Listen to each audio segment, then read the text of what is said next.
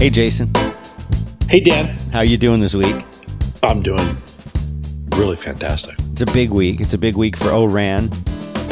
Oh, yeah? Big week for network slicing. Have I told you that I'm now a vegan keto that does CrossFit, and I want to talk about all three? No, I missed that. Was that on your personal blog, or where would I tune in for that kind of info? I'm kidding. Oh, darn. I'm kidding. Yeah. I mean, not darn. Yeah, I know. But I do enjoy things around those topics. Oh, do you? You know, yeah, in general, exercising, weightlifting, eating right. Yeah. I mean, look at the picture on the website. That looks gigantic. I mean, that was right when you got back from Europe, though. That was, we were going to move back from Sweden to Los Gatos, California. And I had essentially like 5.5, 6 weeks off between the two. And so we went to Prague for a week. And then we went and spent the entire month of December in Rome. We got an apartment in, It sounds very made in like a very James Bond thing of you. Yeah, we were right off Piazza Navona, just like right there, in like a great, 3-bedroom, 2-bathroom apartment. So the kids doubled up, right? And we did a solid month in Rome. We just literally did Rome there, and it was also Rome during Christmas, which is gorgeous. I mean, you walk over to the the place where the Pope lives, the Vatican, and the Pope's house, as we call it. Yeah, Pope's place. Yeah, Pope's place, and it's at least decorated nice. I mean, personally, I'm not very religious, but it was pretty. Yeah, and it was quite nice. The moral of the story is that despite walking, roughly 7 to 10 kilometers every day, I still managed to gain about 1.25 pounds every day we were in Rome. I mean, here's what I'll say about that. I've known you, Jason, for a long time. I've known you longer than most people have known you. Yeah, that's true. And I can say, like, I've known you way longer than your wife and your kids have known you. We're basically that's true. The closest thing we have to childhood friends. Well, and I hereby declare you a childhood friend. That's there you go. Yeah. So what I can say about you is when you set your mind to do something, it's as good as done. It's going to happen. Yeah. My wife calls it full Hoffman. So that's a thing, I guess. Yeah. And like, if you want to gain weight, no amount of exercise is going to stop you. I think I even own that domain name, fullhoffman.com. Oh, I don't do anything with it. Yeah. Because I do have a habit of, to be like, you want to go learn something? It's like, yes. Like, what did you do? I just read 88 books about it. Right. But I mean, you look good in the photo. You look healthy. What's amusing? You look full. So fat. I mean, oh yeah, it's like literally the fattest I've ever been is when I came back. Because I mean, I literally put on. How long ago was that, by the way? The first quarter of 2018, so 3 years ago. A few years back. Yeah, I've taken all that weight off since then. Oh, but no. I mean, I'm from that picture. I'm down 47 pounds. Oh wow. Yeah. Oh, but it was so for me. Not to, of course, talk about my own eating habits, but for me, mixing carbohydrates with alcohol is a guaranteed recipe for being fat. Oh, sure. Oh yeah. And then, Rome was the worst for this. So they don't really serve breakfast in Rome. Like, you don't really serve breakfast. So there's the idea that you would wake up at 7 a.m. and go to the diner and get, eggs and stuff. That none of that exists. Places open to eat, for a restaurant, maybe 10 o'clock in the morning. So, there's no need to get up early. Right. If you do get up early, you might go to there's this great place that was just down from us that made these beautiful sandwiches, and they would cut them, in a triangular shape. And they were, mozzarella and tomato sandwich. And there's like beautiful homemade white bread, and then, maybe some pastries and that type of thing. So we'd get these gorgeous sandwiches and pastries, and then, proceed to, walk, say, for example, into Piazza Navona and grab one of the touristy spots. And then you sit down, and what you have for breakfast is literally like pasta with stuff. So I'd have like pasta carbonara, because it's got eggs in it, right? And then they had this like double espresso martini that they then put like a layer of heavy cream on top. So it was like literally 2 shots of espresso with about 2 shots of vodka, sort of like, tossed up, poured into a martini glass, layered with heavy cream on the top of it. And I got in a very bad habit of drinking 3 to 5 of those with breakfast, basically. Oh my gosh. Well, because you have 6 to 10 shots of espresso, right? And, you add some 10 to 6 shots of vodka to that, you just relax.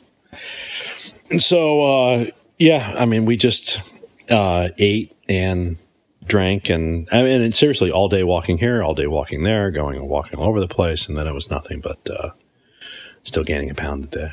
So, but that was a very long conversation, Dan, about why I'm so fat on the website. But yeah. Well, I feel like it's pertinent to the show. It's important for the listeners to know, I think. Yeah. That's just like, that's a Porky the Pig cartoon sitting out there. It's not true. I mean, everyone's their own worst critic. Look at it. I think you're great in that. I think you're. It's fine. Yeah. It's okay. Mm-hmm. But no, so I saw in the news recently that Deutsche Telekom, Telefonica, and Mobile Edge X actually optimized user experience for Continental's collision warning solution. It's amazing, huh? Did you notice that? I heard the same thing about that. It's this is an application backend. It was deployed on something they're calling cloudlets. Yeah. Cloudlets are a term that was created out of Carnegie Mellon University's Open Edge project, and Sadia, the sort of professor that leads that. I believe my recollection is he wrote an article quite a while ago and saying that edge sites are little clouds, and so he called them cloudlets. Just like piglets are little pigs. Right? So, yeah, but cloudlets. Cloudlet turns out to be one of those terms for an edge site. Yeah. So you've got cloudlets, and these were part of Deutsche Telekom and Telefonica, as he said. Yeah. The fun part here was it was 2 completely different operators, right, in Germany, and it's a vehicle to anything communications platform that Continental put together. And these are, of course, one of the large suppliers to the automotive industry, and they make from tires to everything else. It's that Continental. They happen to be a German company, and they had a use case here around collision avoidance. So how do we actually drive that sort of use case? And It was interesting because it is a use case that you can argue does have to be in the edge. And we wanted to show that it was something that somebody like Continental could have this work across multiple operators in a country. So yeah, it was pretty cool. It's a pretty cool thing, and it was the reason that they did it was part of how they did it was set up to ensure low latency, reduce jitter, which preserves the edge service interconnection from congestion or traffic peaks. Oh yeah, so peaky, so jittery. And what do you think jitter is?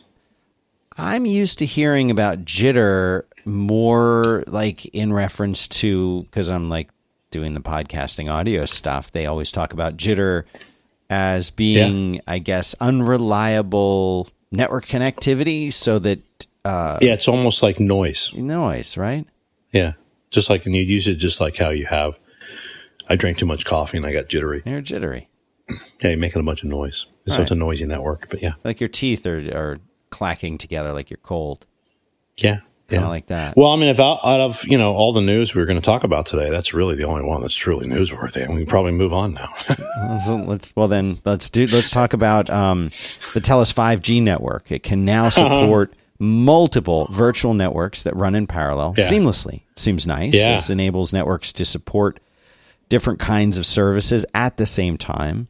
Yeah. And the article goes on to explain that in traditional 3G and 4G networks, communication service providers, or CSPs, or as you would say, CSPs. No, they actually say CSPs. That one's not pronounced. They use different quality of service values, or VPNs, to differentiate service level of priority. Yeah. But when congestion happens, this increases the likelihood of dropped calls, and you get service interruptions. Yeah. And then they have failover stuff. But they're saying that's not acceptable. And this not acceptable. New way to do it is the better way to do it. I mean, one of the challenges around network slicing is, as they would say, in traditional 3G, 4G networks, these guys use different quality of service values, and they use VPNs to do different levels of service priority and that type of thing, right? Yeah. And mobile VPNs have been an offering forever, and then the idea that maybe an enterprise account has a different quality of service is there. Yeah. And it's funny because one of the challenges that, of course, you have talking about network slicing internally is who gives a shit. I mean, it's almost an implementation detail around something that consumers thought they had already. So it's neither exciting nor interesting nor so it is from an implementation standpoint. It is from an implementation standpoint, you know, and so if but literally it's like the idea that you have a VPN. And that's literally like almost on a per application, per device VPN. And you can do many of these, and you can put, other capabilities inside of that, and that private network and the like. But it's really just a mechanism to be able to do highly granular private networks on a device by device, account by account, application by application basis. There's a lot of things, of course, that go into the technical implementation of it, and why that's possible. And there's some back-end orchestration. I think it's one of these features or, capabilities where exactly how it's going to be monetized and how you present it up to end developers and end devices, how it's the type of thing that you could argue for its existence to a consumer as to why we do network slicing best, you should move to us. It's not really any of those things. Well, who is the consumer in this, in your scenario there? The consumer is a regular person with... anybody that's using a device. With a device. Anybody that's using a device, yeah. Yeah. And the device can go from a smartphone to a car to a drone to as you else. say, a terminal. A terminal, yeah, exactly. Yeah. So it's it's, again, the way to think about it is it's like a better technical implementation of a mobile VPN. And it has the possibility of making certain use cases possible. But there's still a lot of work, in my opinion, around the usability and the commercialization of them. Why is that? Because everybody that's like talking about it are deep in the guts of RAN and everything else. And, let's do here. They have a poor history of surfacing up capabilities to developers that they can consume on demand. That's why. Okay. Good answer. I'll take it. Yeah. Telefonica and also NAC, it's a classic thing too of sorry to interrupt, but it's also how does it work across different vendors? How does it work across different operators? It's the type of things where you're saying that there's not really a standard for it. Oh, there's a standard for it. Yeah. But that doesn't mean that it's you're exactly looking at the same integration endpoints. So there's I think the remaining work to do on network slices is how to commercialize it and how to present it up as a good on-demand service. Who would be taking that challenge on? It's one of the things we've been doing from a Mobile Edge X perspective. Yeah. For example, I mean, in that we try to have, network. You can think of network slices and things around like the ultra reliable, low latency nodes and these types of things. I mean, you can think about those have to be rolled up into a developer view and capabilities that is multi-vendor and multi-operator and gives them, some degree of commonality, across that. And so, again, it's just one of these examples of stuff that's,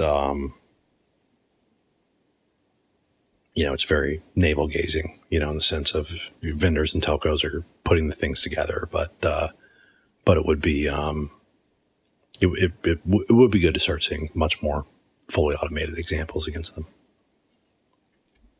But yeah, sorry to interrupt you talking about the Telefonica NEC. Yeah, the NEC or NEC to build Open RAN live pilots in 4 global markets as a key milestone toward mass deployment. So here is the quote we pulled from the article.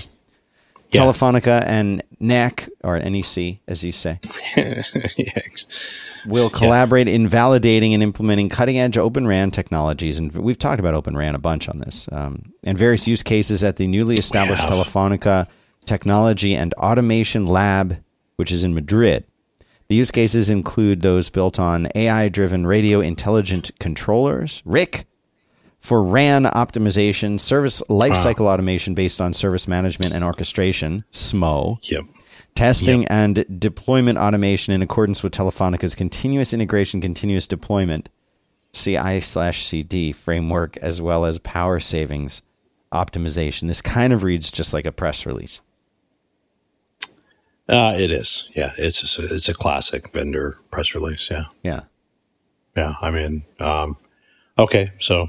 I mean, Open RAN is one of these angles that a less dominant or practically non-existent player in the RAN space like NEC can have as an entry point. Is this NEC like the ones that make the computer monitors? NEC? Is that the same one? Yeah, same guys. Yeah, same ones. Yeah, yep. Like literally, and they've made a ton of stuff. I mean, you can go to nec.com. I mean, NEC's been around since the late 19th century. Yeah. So, and it's, and it is like, Nippon Electric Corporation. I think it literally is. So, and they've done laptops, supercomputers. Sure. Yeah, all sorts of things. Single-walled carbon nanotubes. So just a press release. You're not impressed. You don't care. I don't care. What about Swarmio? I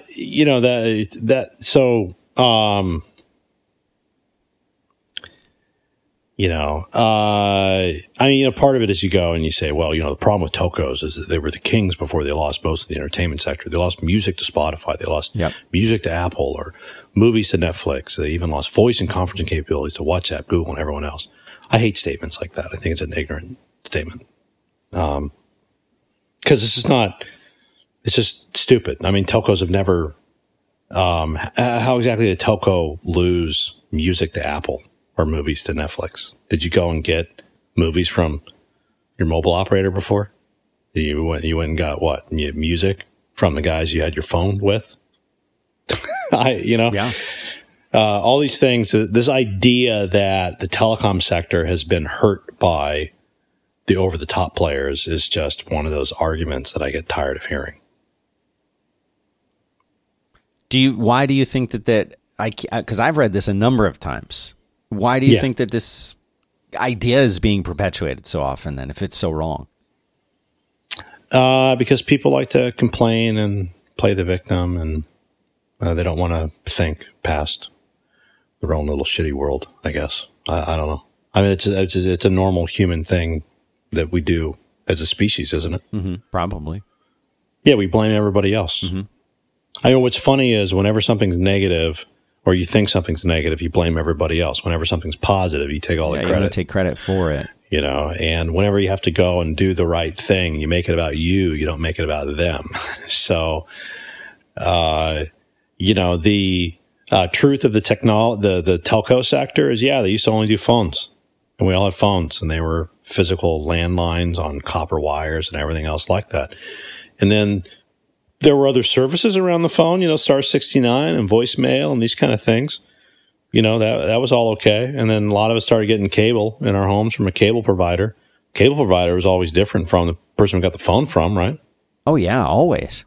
So, and by the way, the tel and telco is for telephone. Yep. Just FYI. You know, and so we got our telephone from telcos, and we got our TV from cable operators. Right. I mean, that's sort of how, you know, most of the experience was, in, at least in the U.S. and Europe. And then some operators had to start doing a mobile business too, and you had a lot of mobile startups. You know, I think someone like T-Mobile US is the combination of 3 mobile startups. You know, most of these guys are an aggregate now of that. What we saw was a very big shift to mobile because it's wireless, cordless, and you get to like take it with you anywhere.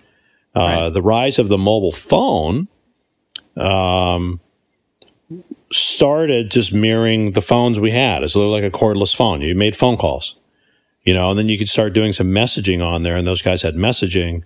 But there are always requirements on SMS. You know, it had to work. You had to do guaranteed delivery and these types of things. But even heading up into 2007, you know, outside of, you know, the BlackBerry, none of the phones out there were some sort of development platform that you'd go do a number of things on, at least not in some consistent way. Then the smartphone comes out, and it just illustrated that people would need a data plan where they'd go consume data. Right.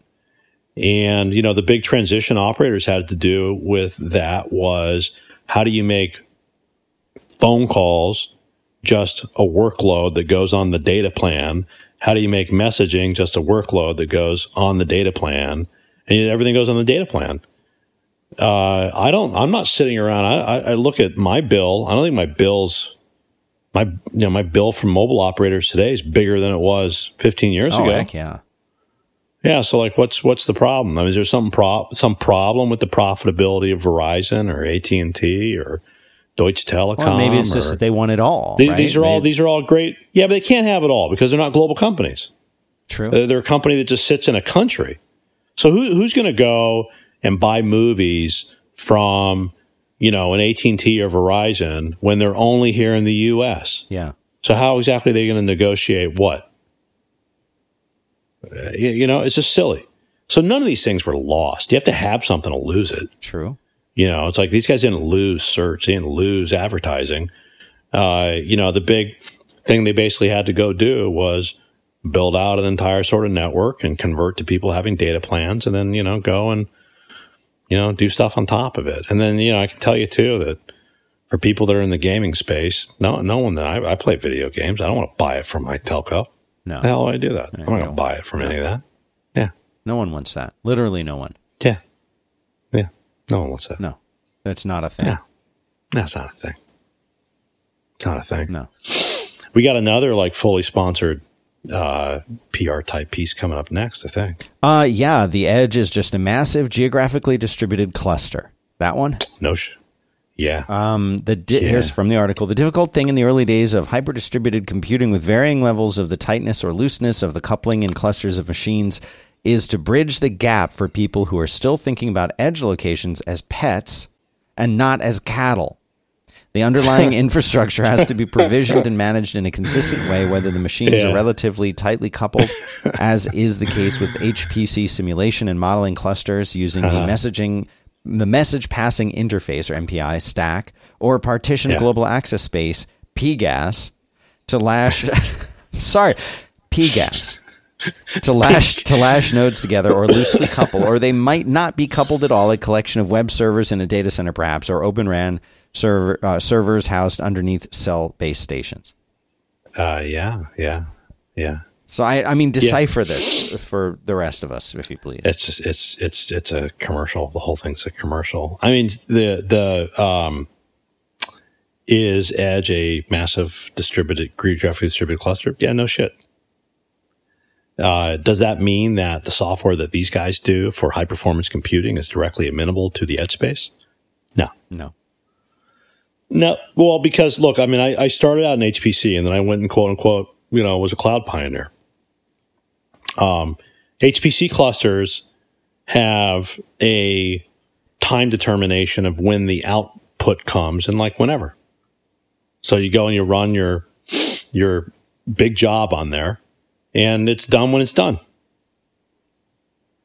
The way that cloud's different and the way that particularly with web on cloud and even edge and that type of things is there's a deterministic time constraint on when the output has to come out. You have to say this has to come out in less than 100 milliseconds or it's not interesting.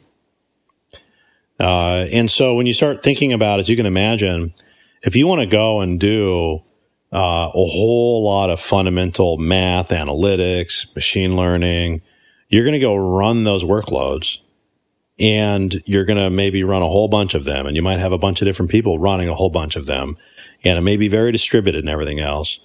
But the general sort of constraint on that is the result's going to come out when it's going to come out. Right? Yep.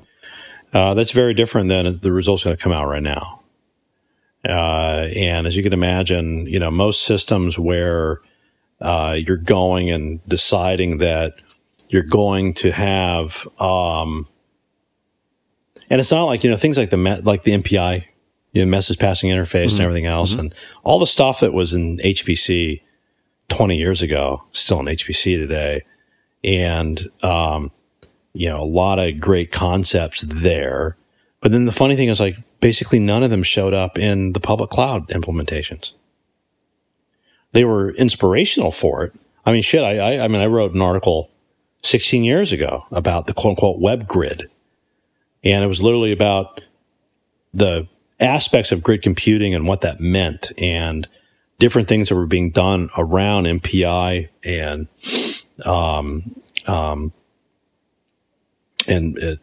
distributed memory sharing and everything else. That's very applicable to, I have a lot of computers and I'm trying to make it behave as one big computer and I want it to go solve the problem for me and it can take however long it wants me to go solve that. That type of scheduling problem is a different scheduling problem than you have in edge implementations.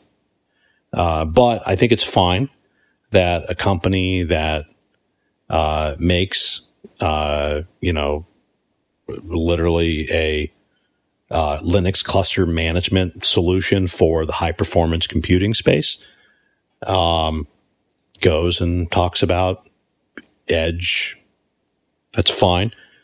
People did the same thing in the past about cloud, and it turned out that a lot of the stuff from the HPC space was not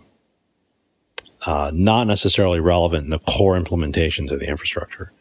I think a lot of it for me came down to the time constraints that you end up having on some things. So it doesn't sound like you're super enthusiastic about that. That's another commercial. Commercial. It's fine they're saying it, but it's edge washing an HPC scheduler. So there's another article here called which the title of Zero Trust Requires Cloud Data Security with Integrated Continuous Endpoint Risk Assessment. From an endpoint perspective, CCA enables your policies to take into account all the typical endpoint indicators, such as malicious apps, compromised devices, phishing attacks, app and device vulnerabilities, and even risky apps. So much. Let's just stop, Dan. It's another commercial. Let's move on to the next one. Yeah. Telemetry. It's another commercial. And the zero trust stuff is like, of course you want to have a security model that doesn't require you to trust anybody, including your own people. Fine. Okay. I mean, it seems logical. Yeah, easy. There are a couple other little industry news tidbits I'm going to throw out at you. You pick one and we'll talk about it. Bring it. Dish has partnered with IBM for a new cloud-native 5G network. Dish is in this, man. Dish and IBM are in this now. Yeah, I think this is another IBM press release. Uh-huh. I mean, AWS is in there with Dish too, right? Yep. Okay, so who do you think is going to do a better job over time? AWS. Yeah, okay. Next article. The trade-offs between edge versus cloud. As localized processors become more powerful, what works best where? Pendulum has been swinging between doing all the processing in the cloud or doing increasing amounts of processing at the edge. What's next? I didn't even look at this article. What's next? Are you going to tell me data's the new oil? No, that's not what the article says, but they say that edge computing itself is getting faster. Wait, which article are we talking about? The trade-offs between edge and cloud? Yeah. The one in this, let me look, semi-engineering? This is, that one, semi-engineering. Computing at the edge has right its limitations. Quote, look, when you cannot do something on the edge because devices are not powerful enough, you have to do them in the cloud. It says data's the new oil. Yeah. It's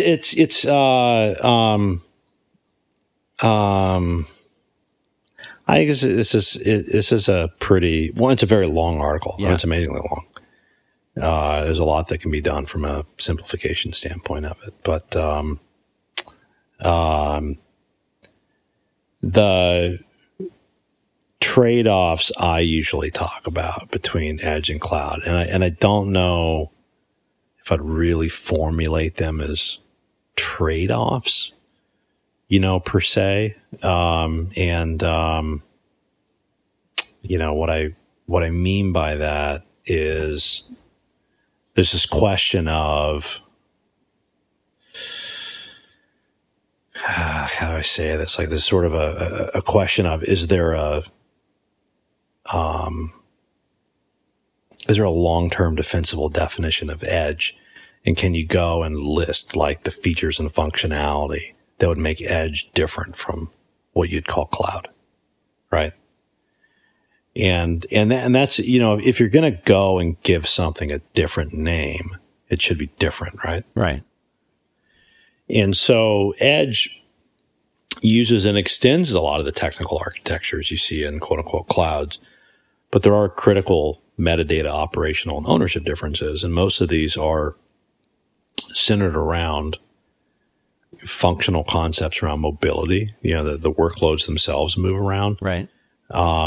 Scarcity, in that clouds by NIST were defined, and that's the, National Institute of Standards and Technology in the United States. It was defined by NIST as, like infinite scale and capabilities. It's supposed to give the perception of that. Edge will never give that perception. Right.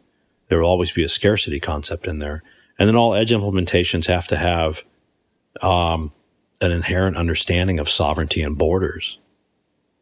And if you look at all edge use cases and workloads, if you thought of them as this question of like, well, what is it from a common technical, like, well, how would you go give it a technical phrase? Every edge workload requires location specific computing and data. Cloud workloads do not. And so clouds tend to be hyperscale. It's at that, meaning the scale appears to be infinite from the external view. Edges are always hyperlocal. And it's essentially the same difference between the internet and mobile networks. And I think there's not always, there's not this, like when you talk about trade-offs between edge and cloud, it's like, well, the trade-offs makes it sound like these two things are competing together. Yeah. When they're not competing together. We actually have to say that edge deserves to exist, and it's got its own goddamn name. Right. And then cloud exists, as we know, and it's got its name. Okay, so then there needs to be a list of shit under cloud and a list of shit under edge where you look and you say, oh, blue, red, left, right, up, down, like they're different. Right. And then you sit down and say, well, because a lot of these applications are much more of this flow and pipeline type design where you have the flow of data moving down a pipeline that you're doing different sort of like computational tasks to it. Well, a subset of that, guess what? Has to occur in a specific location. So it's going to happen on the edge part. Right. But it requires edge and cloud to work together for the best, things to sort of go up and do that. And, you found a lot of things in the marketing of cloud in the past, where, it's enterprise IT is dead, get your own data centers, all get on cloud. It's a very, one, yes, if you're going to go market and advocate for yourself, by all means, go advocate for yourself. Go argue that, everyone hears. But at the same time, if you go and you have some empathy towards the people that you're selling to, they don't live in a world where they're going to go all in on your idea. They live in a world that's got legacy and other things and that kind of bits, and they want some help about how to deal with all that stuff. And when you start looking at, in particular, the edge use cases, there has to actually be some product development work done on devices. There actually has to be things that are done in the wireless networks that get surfaced up as an embedded application environment that you'd call edge. It would have these capabilities, and it would actually work in coordination with the public clouds. And then all this has to be tied together in an easy to use pipeline type design where you're going and doing it. The whole idea of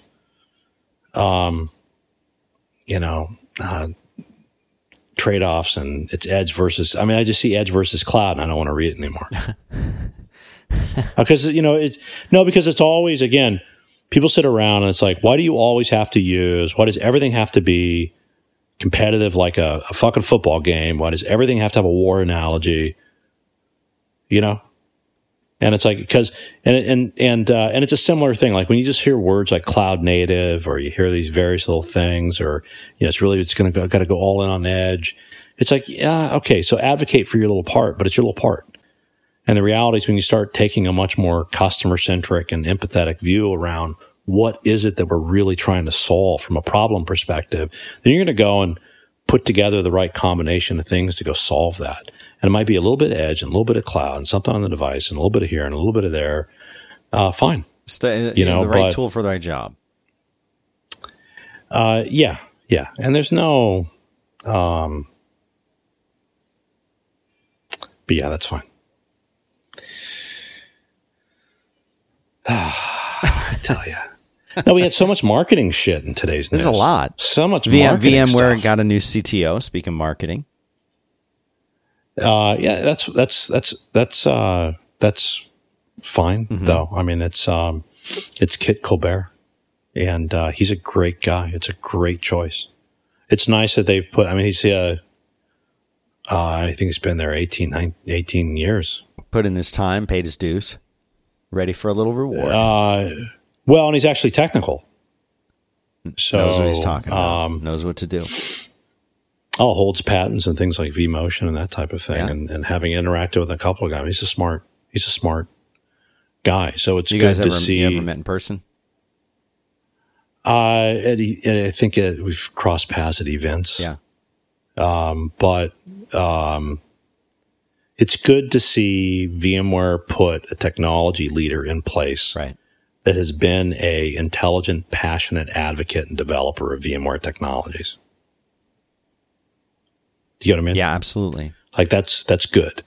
And I think it was a great appointment. See, I don't say just negative. No, I never said that. You never, as far as anyone knows, never said that. TransUnion has acquired Neustar. Yeah, it's so funny. The Neustar story is just an amazing Tell me, story. I don't know it. They started out in the late 90s as a business unit inside of Lockheed Martin. Really? Yeah, I think they were a Lockheed Martin spin out. And then they used to do a few different things. They were a domain name registrar, but that got sold off to GoDaddy last year.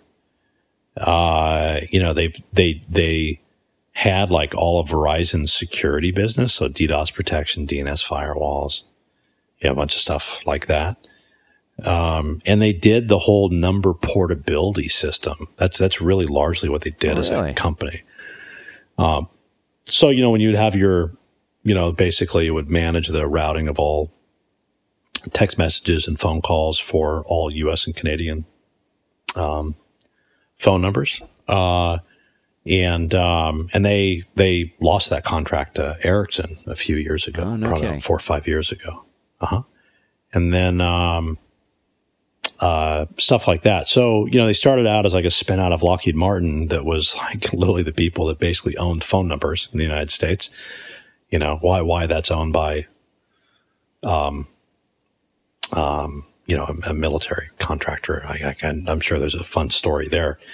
And then went through a whole bunch of fun separate things of acquiring and splitting up and doing a lot of things here. And you had like Golden Gate Capital and GIC inside of that for a whole bunch of stuff. And I guess what they've been doing for the last 5 years is just chopping it up. You know what I mean? So this is sort of an acquisition of what remnants and what's left? This is probably the last of it. Yeah. Yeah. Yeah. Yeah. So you think of it as a whole cow. You're going to butcher a whole cow. And then what they picked up here was probably the rear hindquarters.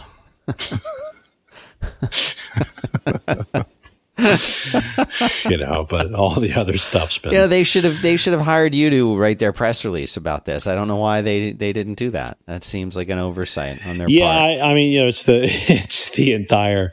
Like Lockheed Martin spins out a company, 20 something years ago, and you do some things, then you get acquired by private equity, and then you lose like a gigantic contract, and then begin to like split it, like break it apart and sell it off from there until it's all gone bye. That's it.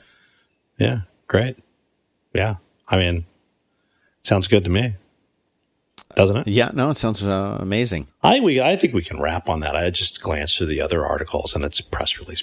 Well, there's one thing that is a little bit of a press release, but also something that's interesting to me that's not in our notes that you may or may not have heard about. But MailChimp was acquired by Intuit. Yeah, yeah. Which is, and not a lot of people are happy about this.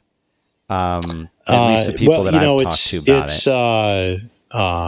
Have you ever met the founders there, like Ben Chestnut? Yeah, I met him a couple times. They brought me out to give a talk in their office, and I got to meet him and spend a little time with him. Very, very bright guy.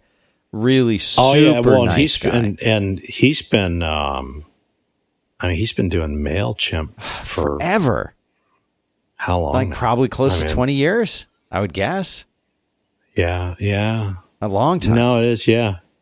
Yeah, because MailChimp picked up TinyLetter and stuff too. Yeah, right? it sure did. Yep, they acquired TinyLetter. They acquired. It was crazy. Because Ben's always been, and they were bootstrapped. Yep, fully bootstrapped. Fuck. So he bootstrapped this, and that okay. So I'm sure he's now being described as billionaire internet entrepreneur. Probably, yeah. He was apparently there had been a they were in Georgia before too. MailChimp that had done well. I don't know how well, and that provided him the ability to start MailChimp. But it's MailChimp wasn't. No, I used to like read his because he had a newsletter from it, and he would blog about it. And because you can imagine in the whole, like 2001 to 2006 time frame, people would out there and be really explicitly blogging about what they were doing and trying to do and everything else. It wasn't that many. Nope. So, but yeah, I guess they just glancing. I guess they ended up hitting like $1 billion in revenue. Well, good for him. Yeah. I mean, says here, the company remained owned by its co-founders and never took VC money. Yep. And exited for $12 billion. Uh-huh. I mean, that's insane. Oh my God. He probably, he's got to own more than half of that fucking thing. Oh, yeah, he does. Good for him. Yeah, it's a big deal. Good for him. Mm-hmm. I mean, because I guess he made it through.